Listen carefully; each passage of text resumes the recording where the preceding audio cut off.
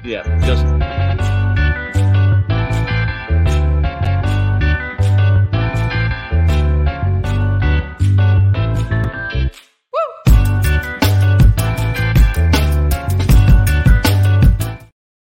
oh Nope, shit! nope.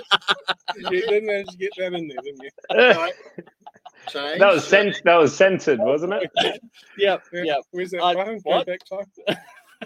Focus. Good. I haven't even had a drink yet, so No. we're off to a good start. Good evening, everyone, and welcome to Aussie Craft Distillers Shooting the Shit. We are joined tonight by Eddy of where are we? Cape Byron Distillery up in Northern New South Wales. Eddy, hi. Hello, fellas. Thanks for having me. Thank you very much Very for joining welcome. us. And In the White Room. yeah, In the White Room. I tell you what, it's a bit different to the man cave setup. I was saying before, I've got absolute man cave envy looking at you guys. It's a bit bland in here. I've got whiskey, but that's all just that matters. stuck in the office at home. Whiskey is all that matters. Yeah, two That's bottles on it. the shelf. There's a good start to it. Yeah, they're all empty. That's a problem. Yeah. You've got to start somewhere. You've got to start somewhere. Most of these are full of tea. Oh, good. Yeah. It's all. Oh, you'd be lucky. Whether you, yeah, it's all about perception, right? Yeah. Oh, 100%. 100%. Well, I guess where do we normally start? We start with what's What in your we're glass. drinking. Let's start at your What's- end. What are you drinking tonight?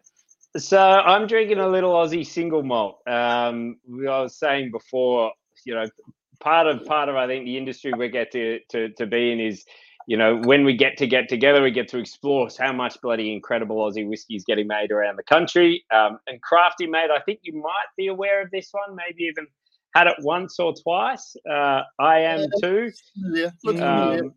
I was actually doing with the lead up to today, I was doing a tasting with some of the crew in the distillery today, and it's just sensational. I was saying before, it's just like the Aussie chocolate milkshake of a whiskey. It's just, I love it. Big and chocolatey, and not even sure of what the sort of mash build of the profile is in there, but one bloody tasty whiskey. Funny enough, there is some chocolate malt. There you go. Only a little bit, though. Only a little bit. Only a little. Yeah. Only need a little. Right, what are we drinking? Well, Yeah, what are we drinking? we're spoiled for choice. Yeah. You've just been so away. I've- You did a bit of a road trip. I've picked up a few things along the way. I mean, of course, I think we should just start with a little tipple, of course, of the Cape Byron. The OG. Yeah. tea. Makes sense. It would be rude, and that's a very good place to start. Cheers. So I'll pour out one of them.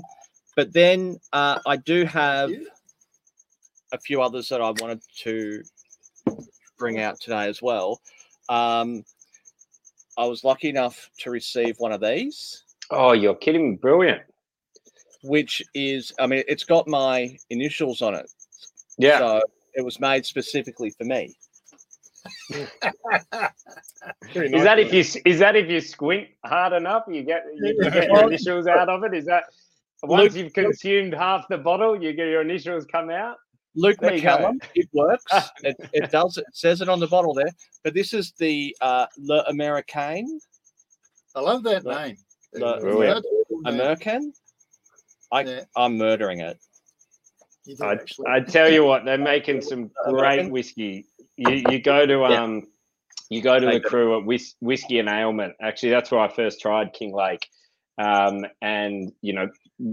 incredible whiskey bars around the country. They get an opportunity to taste so many, and they're just there's a few distilleries that they're really, really engaged with and loving what's coming out, and that's one. And the releases, I haven't tried too many across the spectrum, but the ones I've tasted have just been brilliant. Well, we're actually going to be having them on the 7th of December. Yep. Great.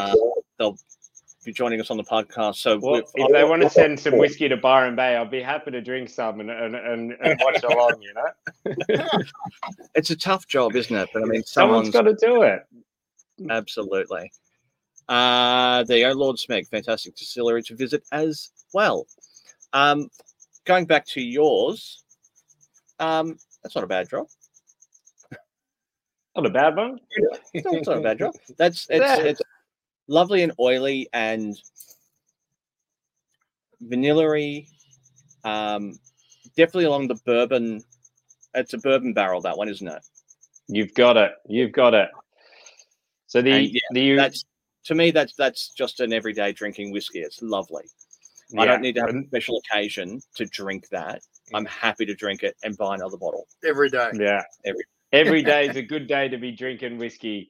No, that's kind of what we set out. You know, the original that you guys have got there that's our flagship. You know, when I say flagship, we're not a huge distillery, but this is something we want to keep consistent as a release. And you'll actually see, I don't know, do you know what batch code you've got there? Does it say? Batch 3. Brilliant. So that was the one we made. We actually won a big award at the SIP Awards. Sort of, we picked up best Australian whiskey, which was pretty incredible. In the first year, you know, like we said, we've got an incredible industry that we're a part of here, and some exceptional single malt getting made. But the original for us was really the style of whiskey that we intended to make when we set out, you know, and I'll just launch into it anyway. You know, for the style of spirit where we wanted to create, you know, there's a fair bit of legacy from Jim McEwen, who's sort of part owner of the business and trained and mentored by. And for us, there you go. I think we've got to do a book plug later on, maybe even a chapter reading, Crafty. What do you reckon?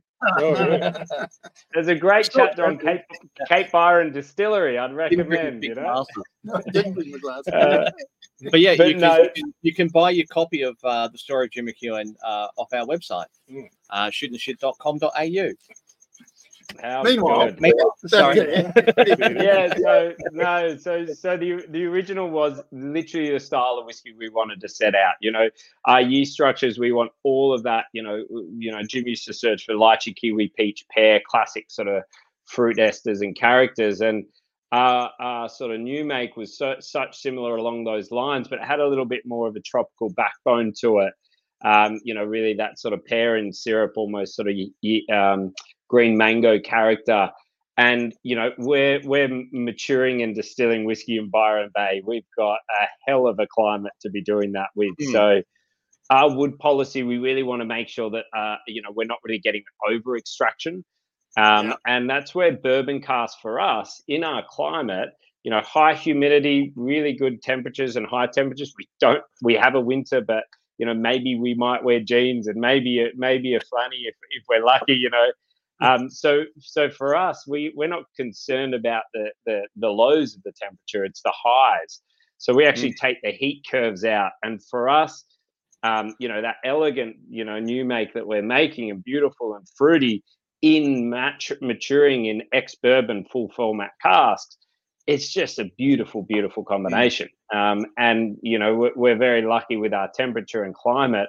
We get to that level of maturation a lot quicker. You know, Jim, you know, over in Scotland and somewhere like Brookladdy, that would take about 7 to 8 years to get to that level. Right. For us, we're reaching that, you know, between 3.5 to 4 years, which is, you know, something that I can tell you, it's a great thing. Not great for the amount of loss you get on your casks, but, you know, for us, it's just really helps. So, I'm glad you guys enjoy it. Yeah, Eddie, just go back to that moment. Just cast your mind back when you and Jim were on your still, and it was the first distillation of the spirit came off. So you really had no idea how it was going to taste until that actual moment. What was the experience like, and what was Jim's feedback? Was it like yep, I knew that's how it would come out, or there's a few surprises there? It's funny. There's I think the moment in this, you know, the journey of what we've been doing at the distillery, the ones that are the most special, is the moment when you know that spirit is born. and that first spirit is born. And it's, you know, Jim taught me about these, and it was these poignant moments. I remember him telling me the story of Brookladdy. You know, I think it was back in 2000 when he had the stills running again, and the spirit ran for the first time. And it's more than just spirit running. You know, it's like a sign, a beacon of hope. You know, it's you know, this distillery is back to life, and this spirit is the hope that's going to, you know, bring that along.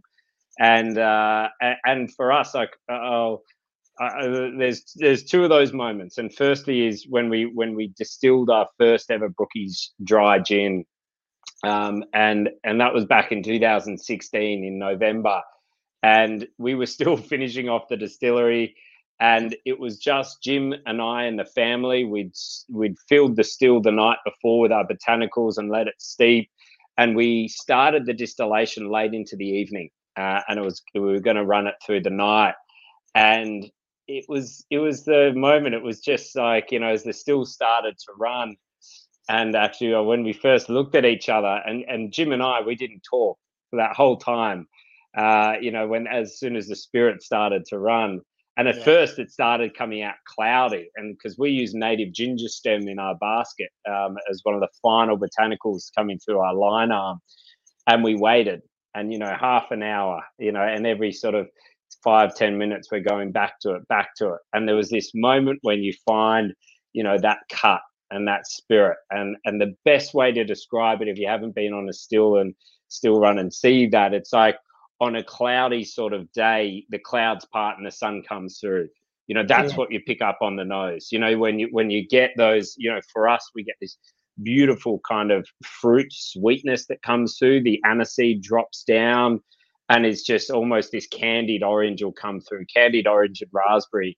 And that's kind of a distinct note where we made that cut. And, you know, the emotion in it, it was tears of elation. It was, you know, we were in tears, and it was such a beautiful moment. And it's like, it's literally that child is born. And I suppose I've had 3 of those now. I've had our first baby boy 4 months ago, little Jude. So slightly different spirit to, I'm not going to say, you know, I'm not going to bring it in exactly the same. But the whiskey was something. So we only started our whiskey journey, did our first spirit cut in February 2019. And it was something Jim and I, we've been talking about. Like when we actually started, a lot of people always ask me, they're going, "Oh, mate, we know your story. You must have been doing this just to get to whiskey." And that simply wasn't the case. We actually, you know, we had an idea, maybe we might get to whiskey. It'd be a nice thing and an idea.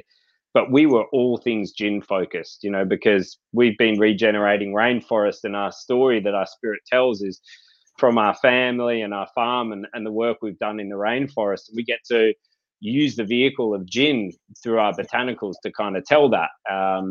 We were like, you know, like 2 kids in a candy shop. And ever since then, you know, we'd be talking all the time, and, you know, you plant these seeds and this idea, and, you know, imagine what it would be like to not only just distill but mature whiskey in Byron Bay, you know, the furthest place from Scotland, you know, the furthest place from the world of whiskey that Jim knows.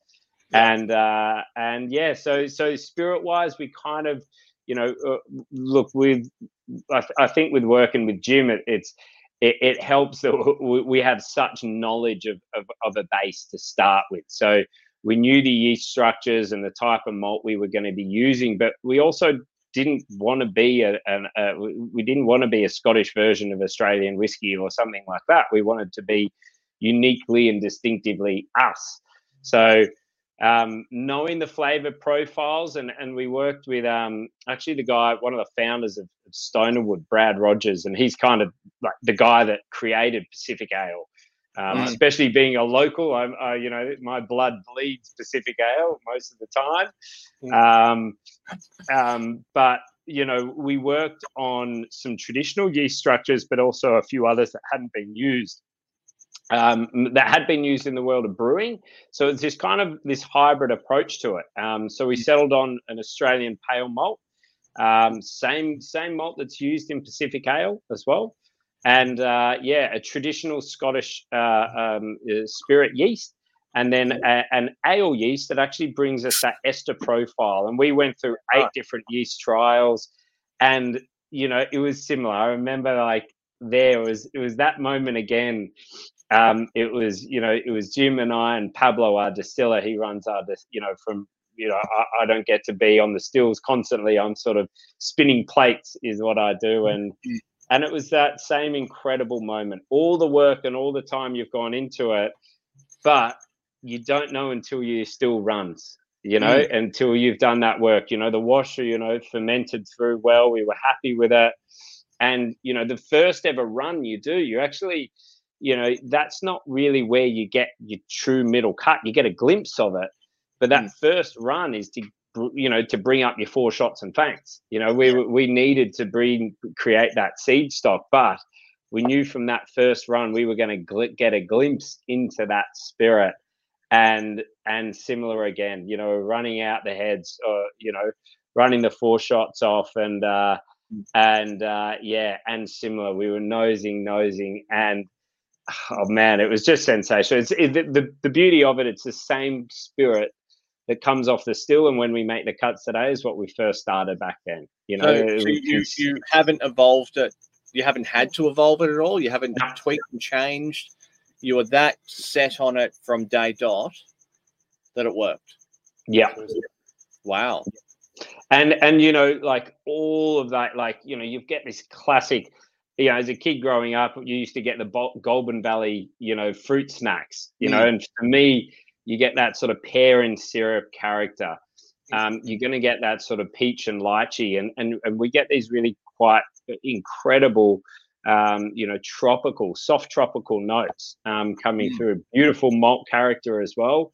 So do you attribute those fruitier notes to the ale yeast? Do you think, or what do you attribute that to? It's those notes are found in a classic Scottish spirit yeast, but definitely that ale yeast, and that starts off. It sort of that burns out the quickest. As the alcohol starts to get created. So the best way to talk about it is the ale yeast starts off and has this huge burst of flavor and a lot of ester profile through in that quick first part of the ferment, and then. About halfway through, that dies out, and then the spirit yeast takes the baton and just keeps running with it, and pushes it all the way through. But yeah, it was a big one for us, but also we were very, very sure we didn't want to make it, overly sort of complex or overly sort of powered from various fruit esters. So it was that real balance, like a great single malt should be, of those incredible, fruit esters and profiles balanced in with a really great malt. So for those of us who don't know, or those who don't know, how did the relationship between you and Jim come about? Give us a little bit of background. Too many drinks. It was pretty much, imagine you 3 there, but we drank all the whiskey on the back shelf, and then we thought, you know what, we've got an idea. It took that long. It took that many whiskeys to come up with an idea. It was a 3-day affair. You wouldn't believe it. We went from one end of the bar to the other. I was. I've sort of been in the spirit industry for a while. I'll sort of, tell you the story of how that all came to be. So I grew up here in Byron Bay. Our family we're farmers. We farm macadamias, and what we're really passionate about is regenerating rainforest, and that was kind of my upbringing. The folks started a food business, and from an early age, I was putting labels on bags, and Will and I, our beds were propped up with muesli boxes, and we'd be at the markets every weekend, and that was just family life for us, and we loved it. Very much the folks wanted us to grow up connected to nature and having just an understanding of it. So it was a really kind of a great place to start. So like any 18-year-old that grows up, you got to leave home. And I moved up to Brisbane and started working in bars. And I was a glassy at the Stocky. I remember I was actually just talking to a few friends of mine. We used to work together. And all of a sudden, I'd be picking up glasses out of the troughs, and I'm going, how do you become one of these bartenders? These people look like gods, you know. They don't have to go swimming around for glasses in toilets. And I was like, right, first step, become a bartender. And I remember early on, I went to a first training, and someone was talking about, I can't even remember, maybe it was a vodka or a gin, and they're telling these tales and these stories, and I was just growing up kind of connected to where food and product comes from. I'm just a sucker for a story, and to hear about this global world of spirits and how they're made, and I was just sort of infatuated with it. So I had a bit of a career as a bartender and worked in some great cocktail bars and really kind of found my creativity there. But I got a gig as an ambassador pretty early on. Maybe I just love booze and chatting about booze. So maybe it was the ultimate gig. I can't believe I got paid for it. I didn't get paid much. They're the still best looking one. for a few paychecks.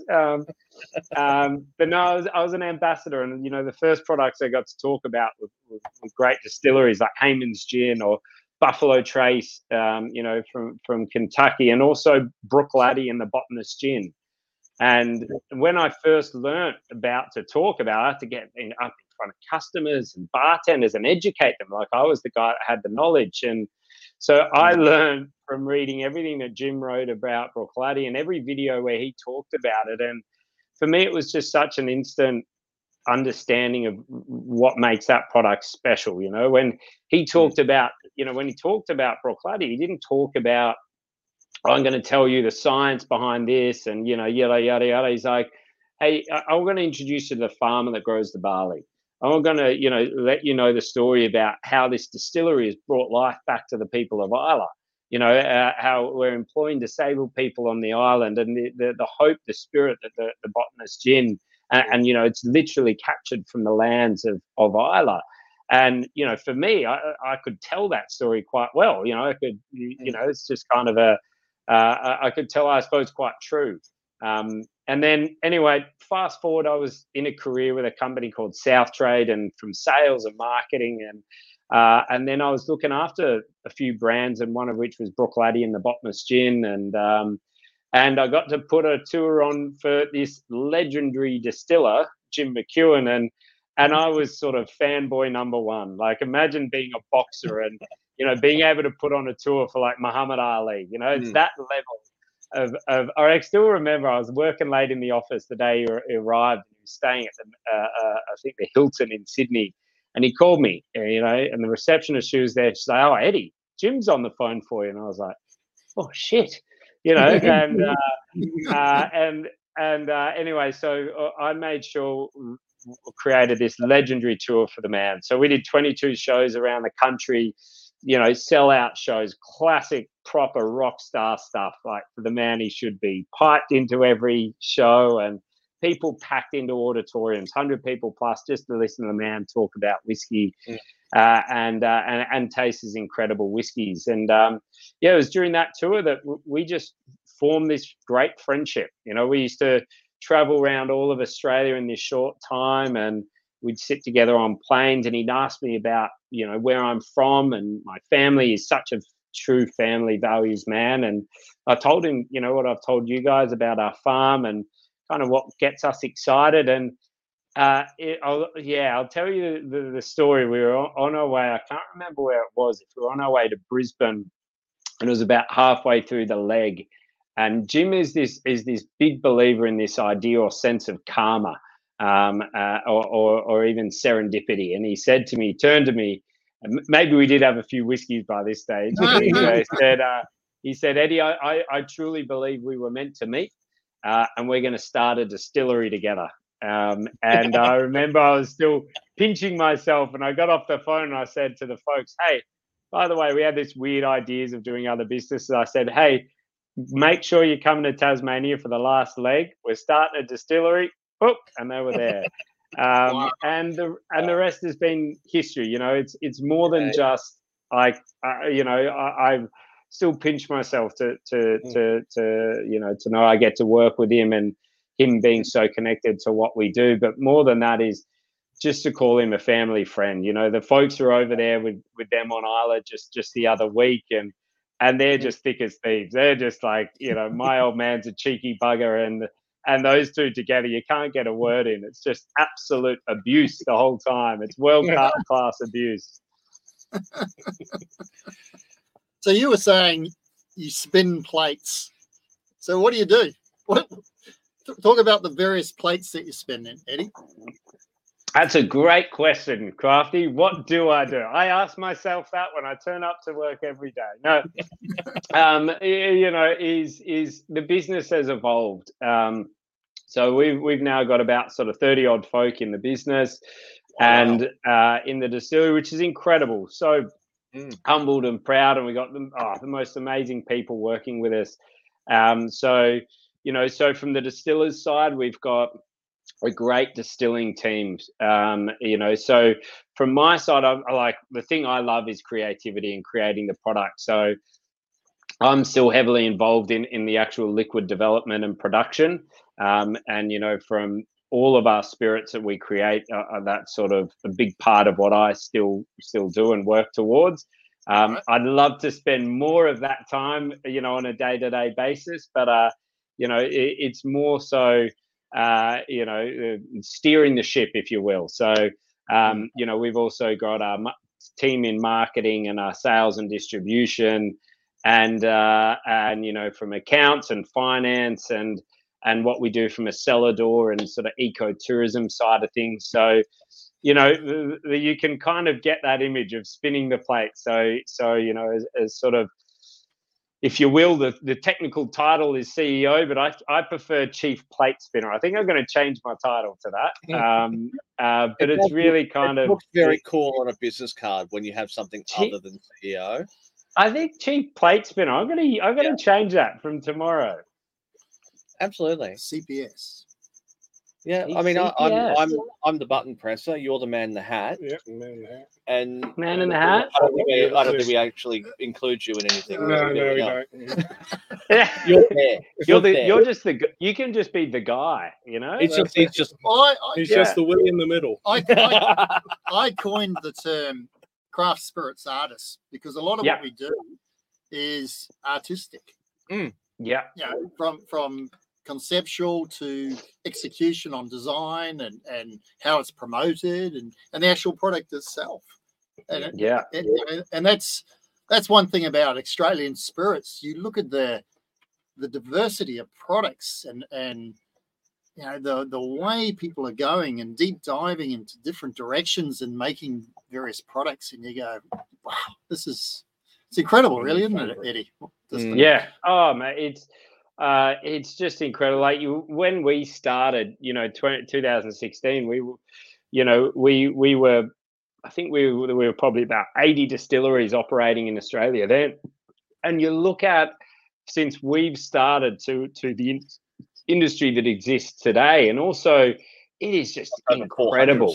More than 400, 400-500. I can't keep up, But to your point, Crafty, it's people taking, like, the level of innovation is just bonkers, and in a good way, And I think that the other thing is the level of quality, especially for Australian spirits, is just so high. If you're now coming in and starting a distillery or starting to produce products, it's not just creating good spirits. It's not creating great spirits. You've got to be exceptional just to be amongst the sort of the playing field. And that's just, a testament, I think, to the quality of the industry. But also, like, what are we? Our whiskey industry in Australia, really, from when Bill really started the birth of craft whiskey again, well, that's only 30 years old. And that's the exciting thing. We've got we even talk about in what we do is we get to write our own chapters. We get to create our own new traditions, our own sense of traditions. And Australian whiskey is in such a young, youthful phase. You go to Scotland or to Ireland or even Japan, and Japan's even young in comparison. Jim came from when he was 12 years or 14 years old. He was kicking barrels as an apprentice cooper at Bowmore. you know, and you know, there is hundreds of years of hundreds and hundreds of years, you know. I think at Brooklady, the mash tun that they're still using was like created in like 1890. You know, Victorian age equipment, you know, and that's just there's been such tradition and history that's gone before, and I think that's the exciting thing about what the future looks like. For you look at the quality and caliber of what's getting produced, but also different distilleries going in different directions. And man, like every year it gets more exciting, but I can't wait for that fast forward moment, sitting here 5 or even 10 years time to look at what Australian, you know, spirits, but in particular, you know, we're here chatting and got whiskey in our glasses, what whiskey's going to be like, but also the level of knowledge and kind of an international stamp and recognition of Australian whiskey. It's it's a bloody exciting time. So what do you think so obviously the Australian climate makes it very easy for us to accelerate that process, where something takes sort of 7 to 10 years to become okay product in Scotland, we can do that in 2, in some cases, in 4, in most cases.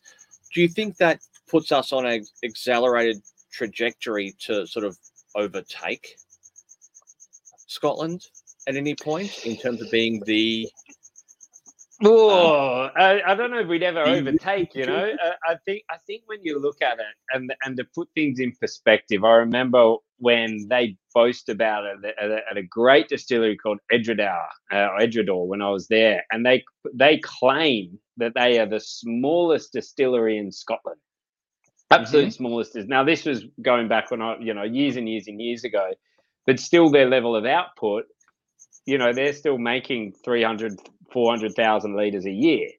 You know, that is the smallest distillery in Scotland. There is, you know, kind of on par with, we've obviously got some beasts now, but it's a different stage, and that has come from years and years and years, but also the industry and the support and the growth of it. So I think Australian distilleries are at this bloody exciting time that we're heading towards there. You know, we've got levels from, you know, small boutique to medium and even some large, and you need all of those. And we're going to be producing more volume, and we're going to be getting into a different stage. But I think we have so much uniqueness. Firstly, like, we're a land that's abundant with crop and you know, and grain. You know, grain and timber is what we've got, you know, on our earth. And you know, when you think about what do you need to make whiskey? Oh yeah, grain and timber. We're going to be okay.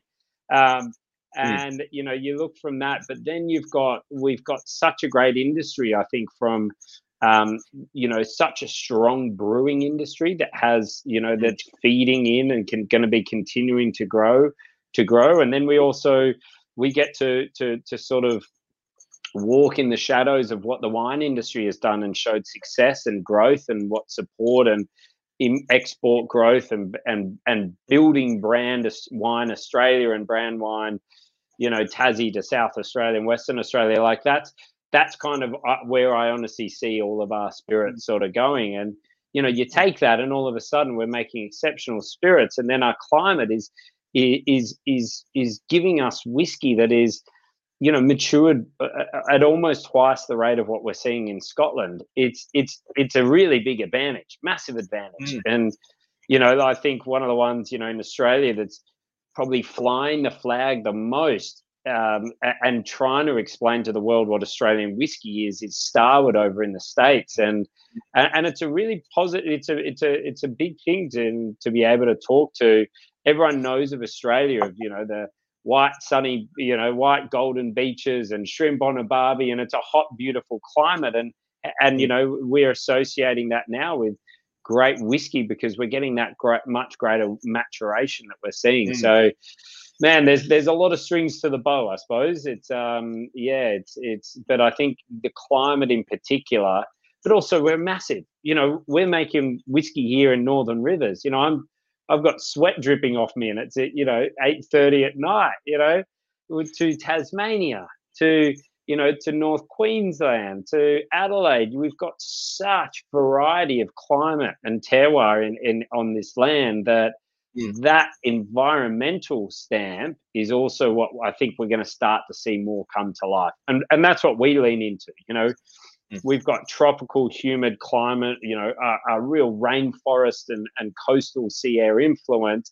That's what's making our whiskey really unique, as apart from, the actual, a few other things that go into it. But that environmental stamp, man, that's and that's where everyone's doing well, I think, in telling their own story. And customers love that. Do you think then, like we look to Scotland for that tradition and that it's almost stoic approach to whiskey? That's how it is. It's how it's always been. They know it. They invented it. Yeah. Do you think our size and the fact that we do have Queensland, Tassie, Northern Territory, WA, all these different places with such different climates and different challenges, do you think that helps or hinders our establishment of tradition?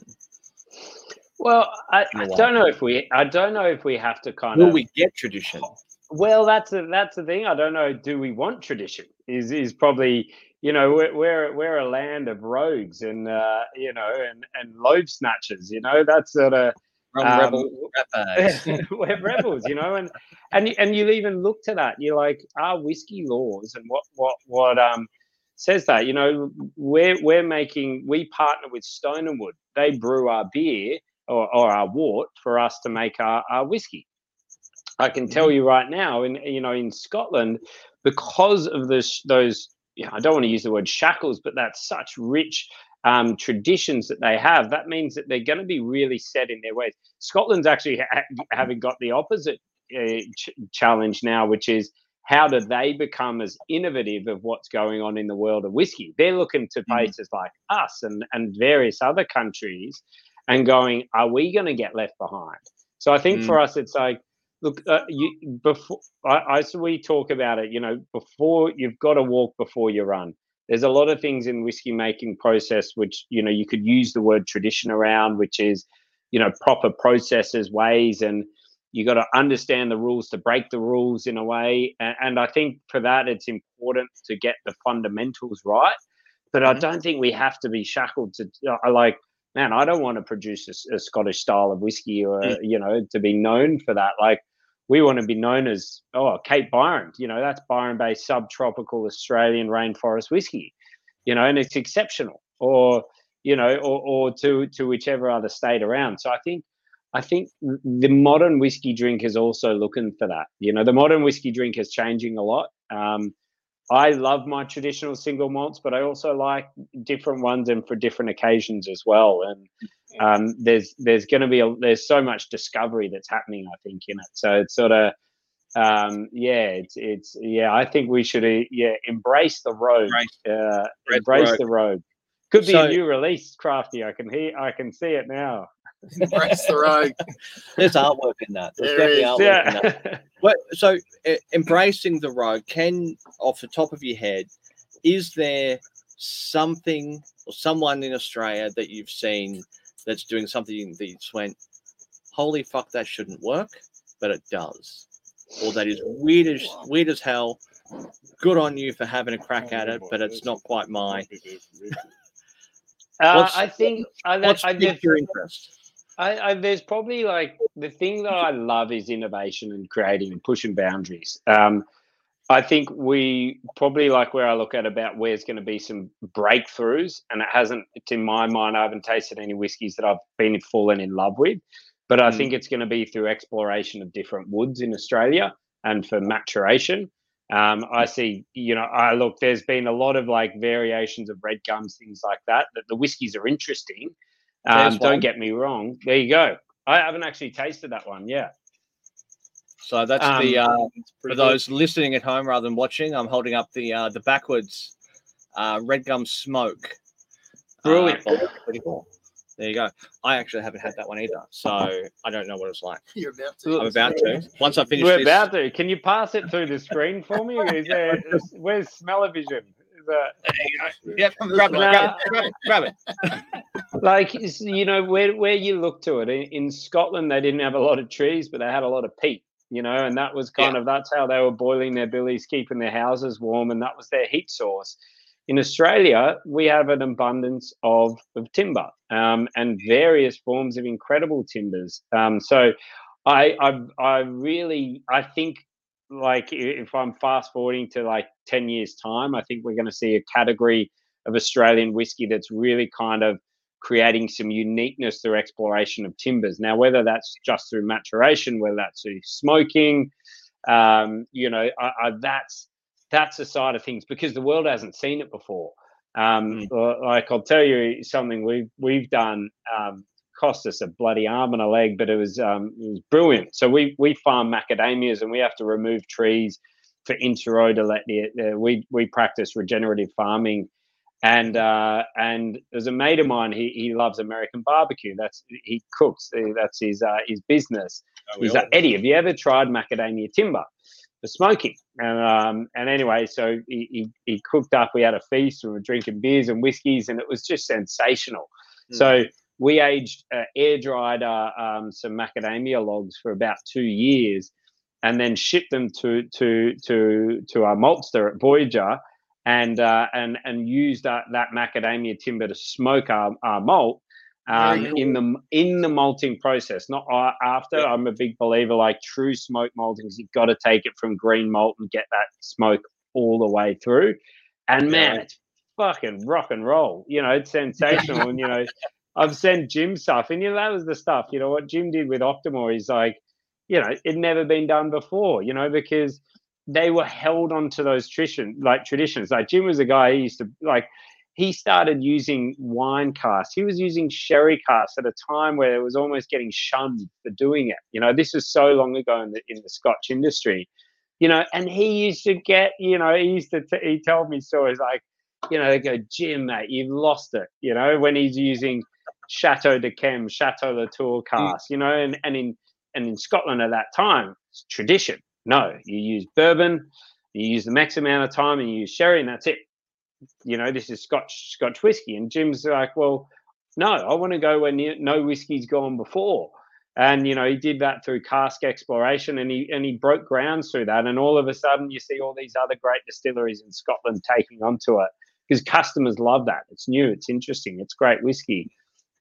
But then the story of Optimal, you know, he went to the maltsters about, you know, putting, you know, rather than doing it over, you know, a sort of 12, 24-hour process, I want you to draw it down.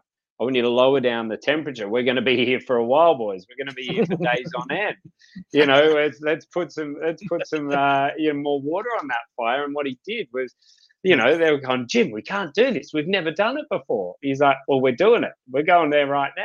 You know, and so I think it's okay, like, to be bold, you know, and you know, don't know, geez, maybe it's going to be shit, or maybe it's going to be an interesting, but geez, it'll be a great tale. But you don't know if you're going to create something new. Like, if you're shackled by, I don't want to do it because someone might think it's you know, can't be done. And yeah, I think that kind of goes back to just, there's a nice little sort of Australian character around that of, you know, of pushing boundaries, of, you know, wanting to sort of really kind of go where no spirit's gone before. So, man, I think we're in for some exciting stuff, I reckon, in the native, or in the timber space in particular. Yeah. So on that issue, Ian has comments that Scotland and possibly bourbons may have to change some guidelines for what woods can be used for maturation, with issues of sustainability and climate changes. And potential changes of regulations in America as well. Oregon's a legacy for bourbon anyway. Yeah. That's something that they're going to have to think about. Which then obviously impacts the entire Scotch industry. That will be very interesting to see how that plays out. We're already seeing now the rise of American whiskey, not bourbon, and you know, the rules on those. I don't know if you guys know, but it's like I'm pretty sure like the minimum age it's got to be in a barrel, something like a year or a month even. It is so low. Lord Smeg has actually commented on that exact thing. So a good example of this is the US. What was the quite stated industry has been shaken up by the likes of Westwood, Yeah. and even MGP in terms of how to innovate with huge volumes. And I think it comes down to like it's got to be great spirit. It's got to be great whiskey. And you know, I've drunk Westwoods before, and it's great whiskey. You know, like it's you know, Westwood. Yeah. I always get the two mixed up. Yeah. Westwood I'm or Westwood? surprised they both come so close to I know. I think in a few more whiskeys you can say them at the same time and get away with it. And nobody cares. Yeah. Yeah. I actually don't know which one it is. Is it the Westwood best whiskey cask? Sorry, the stout cask. Westwood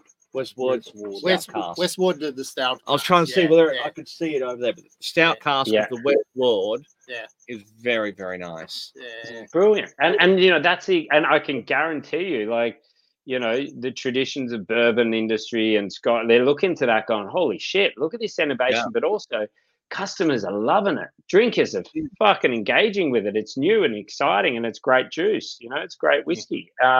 So yeah, I think it does put pressure on some of those things, and that's where some change, you know, the bourbon industry is so heavily tied to, you know, the forestry industry, you know, it's in there in the law. It's got to be virgin American oak, you know, they're so highly regulated around that. And it's also was a good thing. It protects that, you know, so it also creates a massive influx of different casks. And that's my little pooch Isla, by the way. She's she's had it.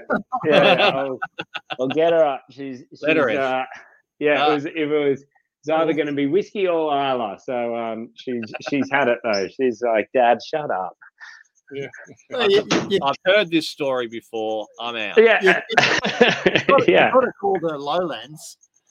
Oh, good. That'll be the next one. Well, it was either going to be Jude or Lowlands for our firstborn, and I couldn't get Lowlands over there. I don't know why. You lost out. Yeah, it was an uphill battle. I'll give you that much. Hey, a question I want to ask is, so you're about to release, I think, or you've just released your first wine cask, not wine cask, but Avonia casks. Yeah. So your relationship with winemakers, you already got that with your Chardonnay release, and now you got the Avonia. So you can see there's a real symbiotic relationship between the two. Tell us about the new release. What's the? And we actually had a taste. The Whiskey List did an online tasting. Ah, cool. And we tasted it, and the Avonia cask was. Holy crap! That is really interesting. So that would have been a while ago. I think that would have been probably at least a year ago now. Or... Yeah, it would have been. Yeah, it's sold out. So there's no point in talking about it anyway. It's already released. Yeah, the Avonia card. It's on the website there. $149.99. Sold out. Out of stock. Is that on? There's no more. There you go. No, I think we released it. So we released the Avonia on Monday, so is when that goes live, which is something we're pretty bloody excited about. So, you know, for us, all of our whiskey, actually about 90% of our whiskey goes directly into ex-bourbon casks. That's kind of our initial policy. You know, we go into those predominantly Heaven Hill casks, splattering of some others, and we do that. And this is really kind of setting the flavor profile and kind of stuff from Jim, you know, which is the whiskeys needs to get some foundational characters. It needs to learn to walk and talk, you know, before it can start to run. So that whiskey for us and that bourbon cask maturation is so important to the character of our whiskey. But in the early days, we really wanted to experiment and explore a lot of different casks. In particular, like, you know, we've talked about what have we got in Australia? We've got, you know, barley and timber, but we've also got this little thing called a wine industry, and I think we make some pretty good stuff, you know, small maybe.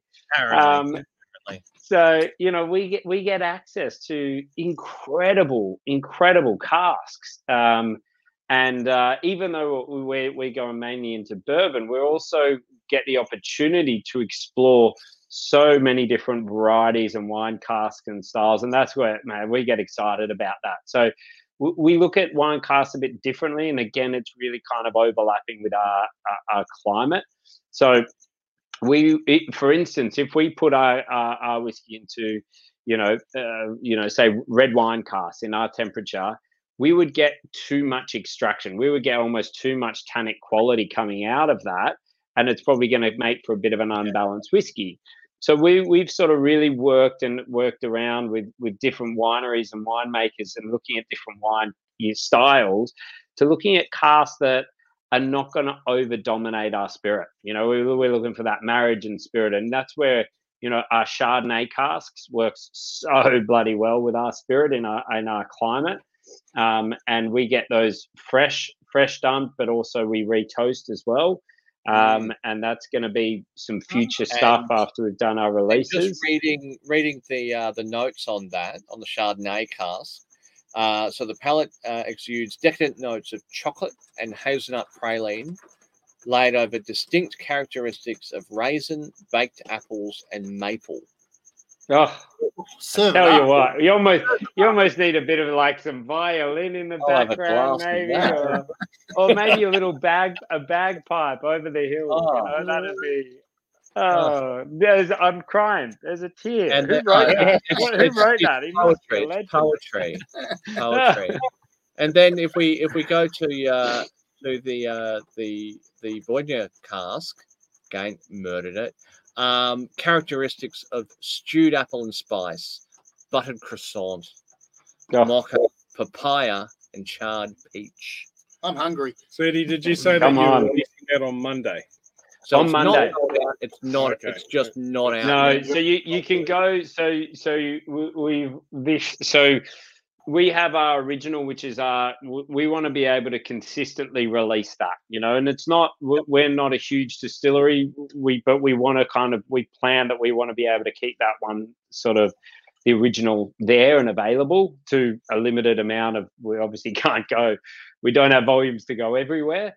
But then we do our limited release, and it's kind of a wine cask exploration. So you get the Chardonnay first, and then this now is our Viognier cask release. And we worked with these, for those playing at home, I've just posted the link directly to that into the show notes chat. There is a sign up for the waiting list directly on the website there for that. So you can put in your email address, tick the box to get notified as soon as, I guess, you hit the switch and put the stock in there. Yeah. So what we do is we give everyone that gets on there the first 24 hours once we launch it. And then, you know, that's sort of doing the work to get there. And then we sort of broaden it out afterwards. But it's bloody exciting. Like, you know, we've got such an incredible industry in the wine to look to. So a Viognier style of wine is generally not a heavily oaked wine, especially like, so Inkwell Wines, the crew in the McLaren Vale, which we source these from. We keep sending him bottles of whiskey, trying to get a few more casks out of him. If he's listening, come on, send him some more. But it's got this great minerality, you know, really kind of, there's some tropical fruit characters. You're going to get apricot and peach in there, but then it's lightly oaked. So it's really quite more of a delicate approach in that cask. So you can see the Chardonnay, which is probably a little bit heavier in sort of oak profile. So the Viognier is really a little bit sort of lighter in that, but it's got all of those. And you think about it, like if we're using a wine cask, the winemakers that may have used those casks before, they're treating them very differently to us when we're doing whiskey. You know, they're keeping their wine in there 13-14% alcohol, and they're keeping it very, very much temperature controlled. You know, so the sort of, even though they're getting that oak contact, they're only wanting a little bit of oak contact, the kiss of oak, you know, the softness of it. And then we get the barrels to Byron Bay, and then we get our beautiful, you know, new make spirit. and in it goes. You know, we fill our casks on average about 57% alcohol. And it just rips that character out from the oak. You know, the first 6 to 8 months is all about extraction. And, you know, you're getting this huge depth of character. And, you know, anything that's had wine, you get this beautiful stewed fruit characters and raisins and, you know, these sort of almost barrel spices coming through as like, you know, maybe chocolatey or pastry-like characters. And, it's a bloody juicy, delicious whiskey.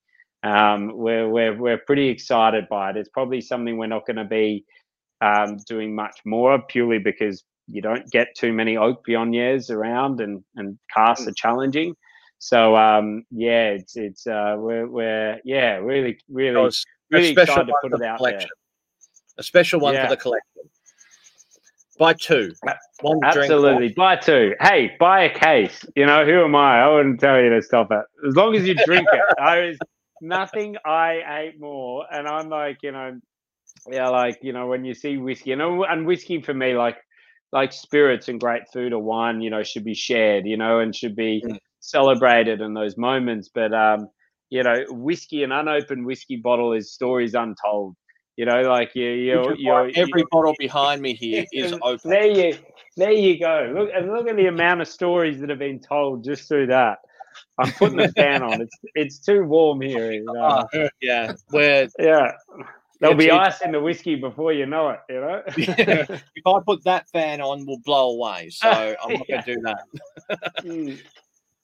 Hey, a question I've got is: so when you go to a winemaker and you say, "Your wine, love your wine," I just love the flavors, the complexity, everything else.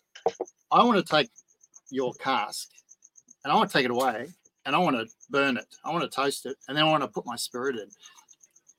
Do the winemakers that you talk to, do they look at you horrified with what you want to do, or they, they're pretty much they'll tell you, oh yeah, I'll tell you where you can go, you know, and it's not going to be getting my cask.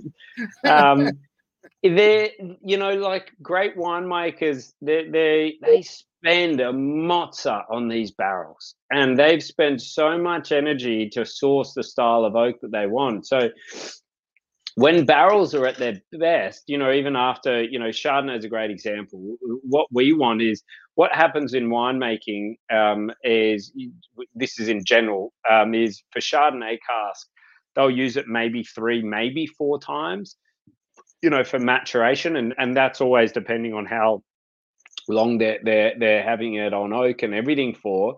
But then a Chardonnay cask becomes a red wine cask, you know, and they're going to use it in different things, you know, because in winemaking they're going to use those things until it's gone. Like that's a lot of money that they've spent on these great casks. So for us, not only do we have to convince the winemakers to not get extra use out of that, but hey, why don't you sell it to us and we'll take a few casks off your hand. And it comes down to relationships, and I suppose for them, they want to know that the quality, I suppose for everything that they do, that it's going to be kind of respected and treated right, you know, and that comes from relationships, and also I suppose we get to show that through who we are and the spirits that we make, and you know, through our reputation, and that sort of helps. But there's a bit of convincing, but you know, it's just network. Like, man, I'm constantly looking for good casks, and look, there's a lot of middlemen in the industry, which is great, but you know, what we're looking to do is really strike up those really great relationships, and you know, and to keep that, because you know, they've created, and they've held that cask in their possession. You know, they want to see that it's gone to a good place, and you know, there's now a new life getting used to it. And we send the winemakers bottles of whiskey and stuff, and they love it. So it's it's nice when they get to sort of see the fruits of sort of the labor that they put into it.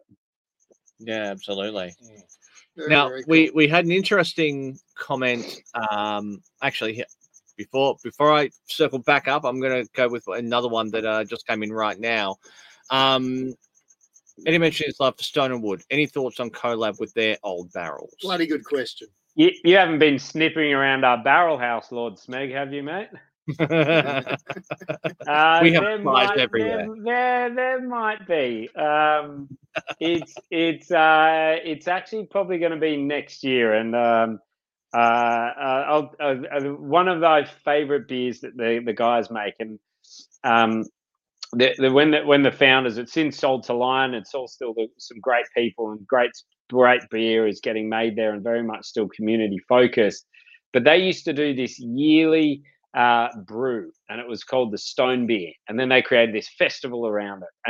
And Brad, brought this thing to life, and there was an old sort of traditional ways of making beer, and they used to heat up volcanic rocks, and they'd use those as the heat source, drop them in the pot, and you could imagine those boiling hot, volcanic rocks, and then it's going to cook that sort of malt, so you get extra toasted, roasted characters, and that's kind of been the birth of Stone Beer. And then over iterations, they'll age that Stone Beer in casks, bourbons to this and that, and so we may have done our own little trades and swaps and things here and there, and I wouldn't be surprised if we saw some Stone Beer releases coming out maybe towards, what are we, the end of next year perhaps.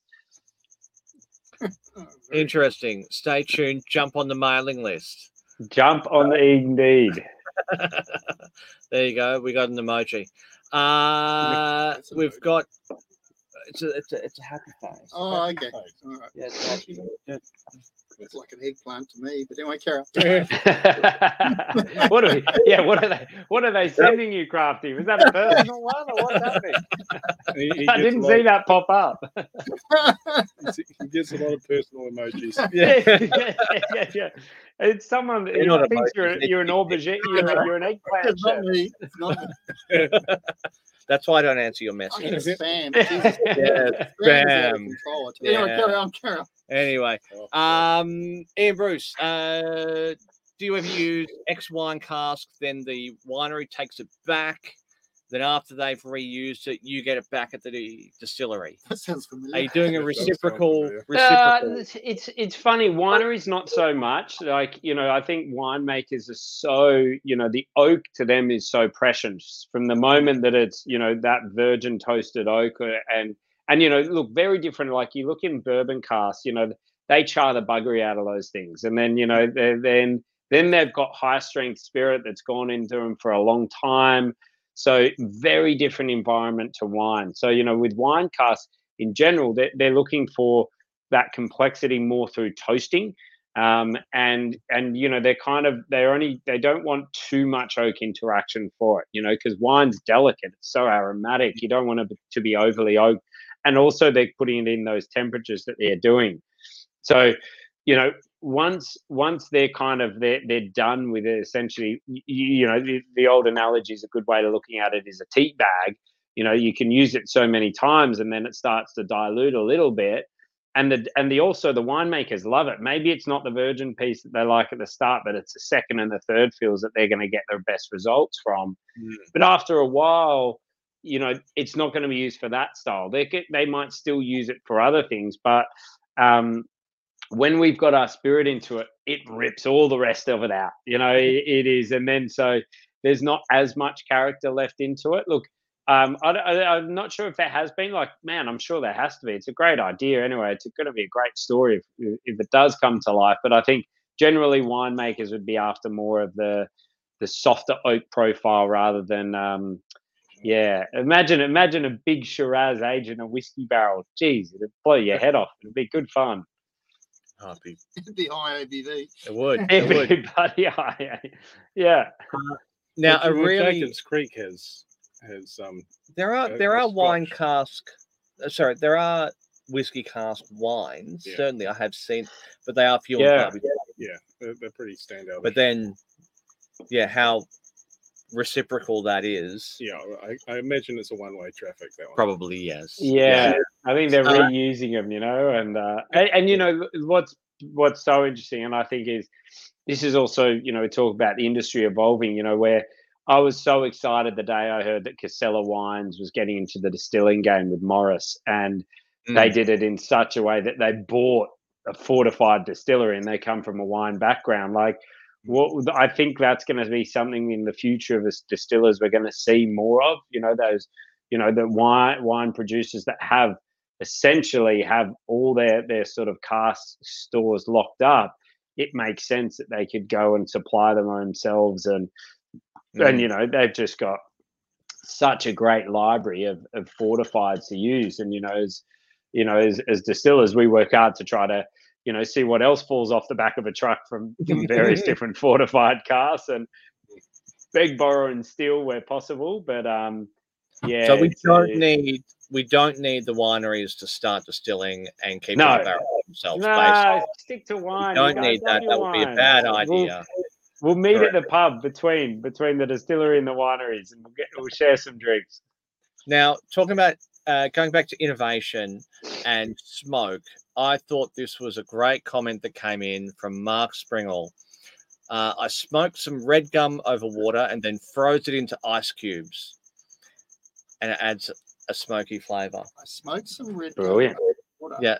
So smoked some red gum over water, froze it into the ice. So created his own smoke infusion. Yeah. Dropped a little ice cube in his whiskey of his choosing, and then that I think that is personal innovation, really. Yeah. And the smoky water. Adding a smoky water to your whiskey. Yeah. I can tell you in Byron Bay, it wouldn't be red gum that they're smoking into their ice cubes. The other things, but it's like you see that used in like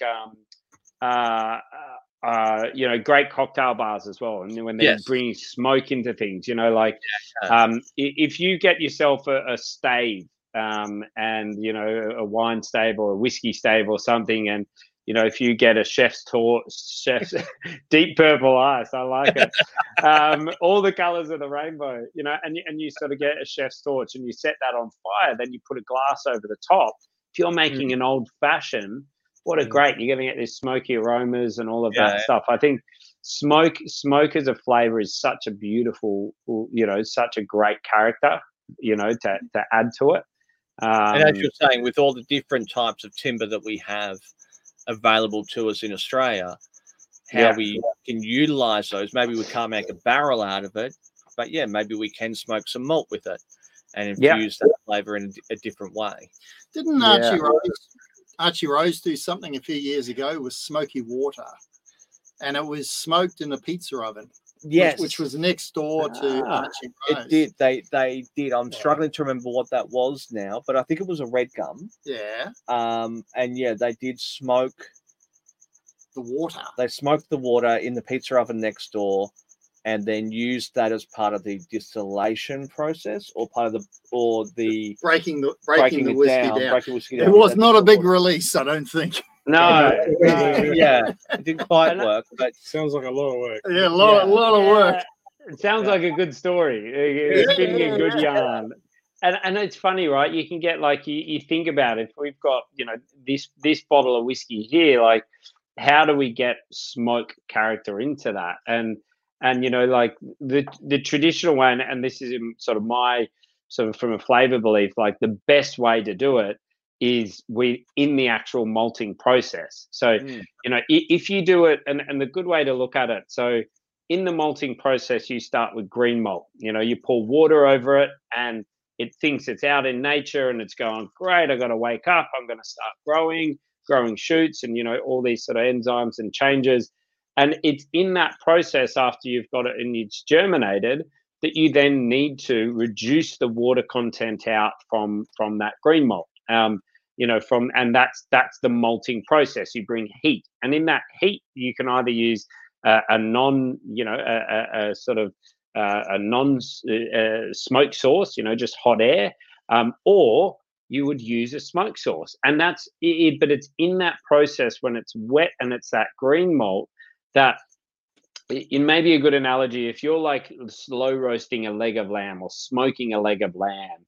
You can either do it you can taste the difference. If you did a 12-hour and it was properly smoked all the way through, great heat source, versus you cooked a leg of lamb and then you poured smoke over it at the end, you're going to get different levels of penetration of that smoke. So what happens is properly sort of smoked or peat smoked barley is that it actually gets right through the husk and into the heart of it, and I think it's, but that's where you want that really deep, intense smoke for it, but then there's going to be, other than that, there's nothing to say you can't, smoke, infuse smoke into your water. Part of that you might be interesting. Like, to me, my sort of thought to go to, it's probably going to be a bit of an acrid, sharp smoke rather than a bit more of a mellow. But there's nothing, and that's, geez, I can tell you, we're going to see it. We're going to see all forms of different, like, how do you bring layers and elements of those smoky characters into spirits? And smoke's polarizing. People either love peated whiskey or hate it, but people that like peated whiskey are going to like smoky styles of whiskey, and then exploring. You've got the difference between a peated whiskey and a smoked whiskey. They are two different things as well. Certainly. So we've actually just released. We did an exclusive with the whiskey list. It went live yesterday. I tell you what, we haven't released a new whiskey in 12 months, and we've dropped them both in 1 week. We're always, why not? Just before the madness of Christmas. But that for us, so we produce, it's about 90% unpeated and 10% peated. And we import Scottish peated malt from Simpson's Maltings. We don't have, kind of the level of sort of quality in my mind of peat bogs and actually peat character of the style of whiskey that we wanted to create in Australia yet. We're starting to see maltsters that are doing that now, that are set up for that, and we're going to start to see that grow. And that's my goal and dream, is to have pure Australian peated barley at the level of quality of what Scottish peated barley is. So we import that, and man, it's just sensational, beautiful. It's like, sweet ham, sweet smoke, delicate, and it's elegant. It's a really elegant spirit as well. But we just released it. So we did we only did, I think, 350 odd bottles. So we selected a single retoasted Chardonnay cask. So it held bourbon then into retoasted Chardonnay cask for over 12 months to finish. And then it's the first ever release of anything that is peated from our distillery. And we brought in 30% of our bourbon peated single malt whiskey. So it's kind of shows this very soft, elegant approach, softer style for peated. Like, we will release our peated whiskey, and it's going to be big and bold and delicious. I think it's up on the whiskey list on their website. So for those playing at home, I have just posted it into the chat, the direct link to it. It is on the whiskey.com.au, and the link is in the chats. I'm just trying to bring up the bottle on the brand, but of course, technology screws me. Your IT, your technology. It may be my job, but it's still, it does things that just, there we go. That's look at that. So peated Chardonnay. There you go. Yeah. Now, so that is a special release on the whiskey list. Now, their description says it is the first ever special release from Cape Byron, and also violins in the background. Come on, let's get it properly. Yeah, there's our. Hold on, do I have some background music here? Hold on. Hold on. Yeah, come on. I want to let's set the scene. People are drinking whiskey. Think purple. Oh, now we're talking. There's some background music. So the first ever special release from Cape Byron, and also the first over 50%. It's a beauty. No, you need to do. Who's the Negro singer with the really deep voice? Anyway, I've got to. Like some Marvin Gaye, maybe some make love to it. What about her? Real? Oh, it could be Marvin Gaye. Yeah, it could be. Yeah. I'm not sure whether that'll work. What, Feeding Ducks? It's not called Feeding Ducks. It's called Night Driving. Where the fuck is? Oh, Feeding Ducks. Hold on. Here we go. Yeah, there we are. I'll put that on. Right. This whiskey was developed by Cape Byron team specifically for the whiskey list, whiskey lovers, and it is fantastic. The majority is from unpeated bourbon cask, finished in Chardonnay cask, but there's a choice amount of peated bourbon cask married into it to give it earthiness and complexity. That's not sexy at all. That's not as sexy as what I thought. Yeah. Slow it down. All right. Yeah. Way you go. Moving right along. To be honest, I think from here on out, any tasting note should be read with some, sexy music in the background. It just elevates it, you know. I'll find some sexy music. Look, this is the first time we've ever used background music on the show. I think we're starting something. I think, the distilleries need to choose their background music for tasting notes to be read. I have limited options. Yeah. I'm not glasses. I can't do it. You can't see anything. Just you can't read it. He left his Coke bottles at home. We haven't seen, now we talking haven't about seen Urkel for a while, but talking about smoke and infusion and through smoke juice. My bottle up. Because Crafty, tell us. It is a good example of smoking in the malting process. So that this was a collaboration with Voyager. Slightly different. So correct me. Not in the malting process. When did you do it? Post malting. Post malt. So it was warm. Post malt. We've just done another batch earlier in the year, but it was warm smoked Voyager craft malt, and it was cooperage wood shavings wine. Wow. So smoke juice, and it's in refill casks. And it's juicy, fruity with a light smoke through the back. So something. How good is that? As you, Eddie, you try different things. Yeah. Some are Shed smells like bacon balls when we're. I remember I was with you at with you guys, Todd and Crafty. First time I tried Peter Bignell's what was it? The burnout? Bogan burnout. Yeah. Oh, now we're talking smoke. That's at the next infamous, level. The infamous Bogan burnout. That is rock and roll. That stuff is wild. The thing to say about Bogan burnout though is it gets airborne. So you don't open the bottle. You don't have to drink it. No.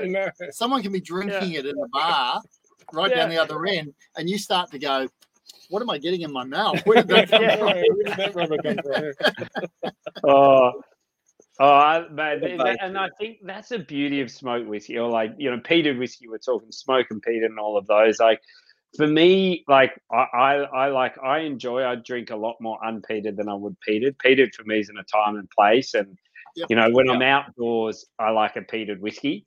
Like if I'm out camping or something like that, or when you kind of feel like you need a bit more energy, or that certain times. And I think that that smoke gives you such character, it gives you this sort of big energy about it too. But it's like, oh man, and the levels, you've got soft, sweet smoke and one of my actually probably Bogan burnout. Yeah. There's Bogan burnout. That'll rip you a new one. Yeah. What's this next one's big hot smoking barrel or something, or he smoked the whole barrel. Is that how good? Yeah. I'll tell you my burnout. It's pretty nasty stuff.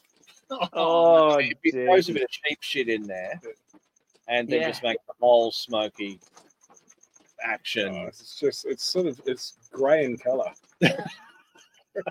maybe it's infused. It's filtered through the sheep shit, I think. Yeah.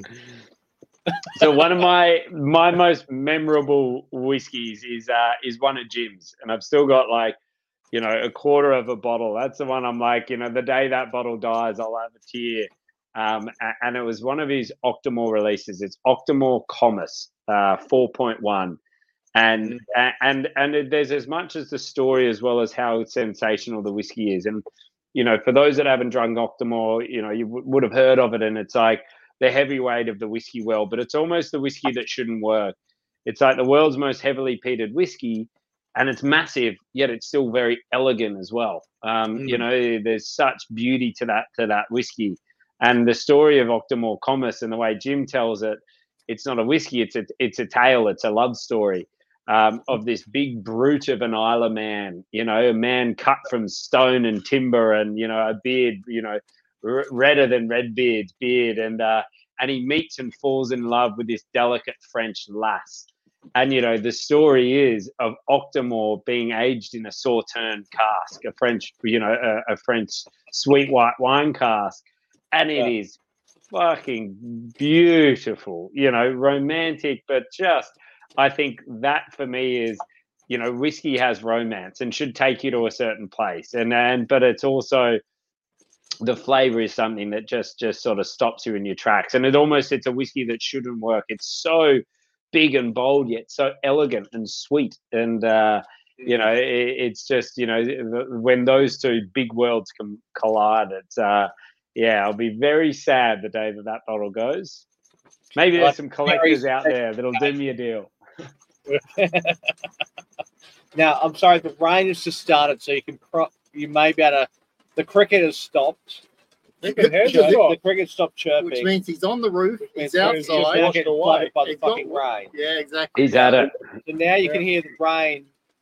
Well, we can hear the rain. I don't know anybody else. We can hear anything apart from the rain. But the beauty of having a low roof in a shitty shed. It's a lovely shed. No, it's not too bad.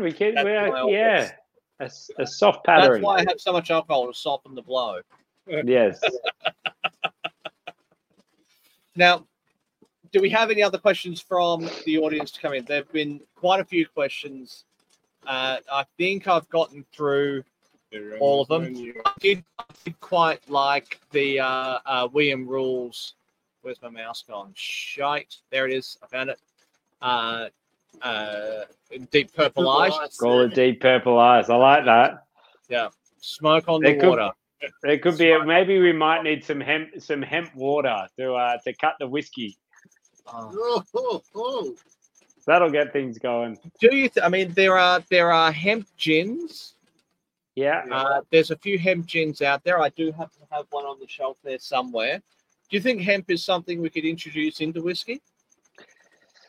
Why not? Would that work as a smoky flavour?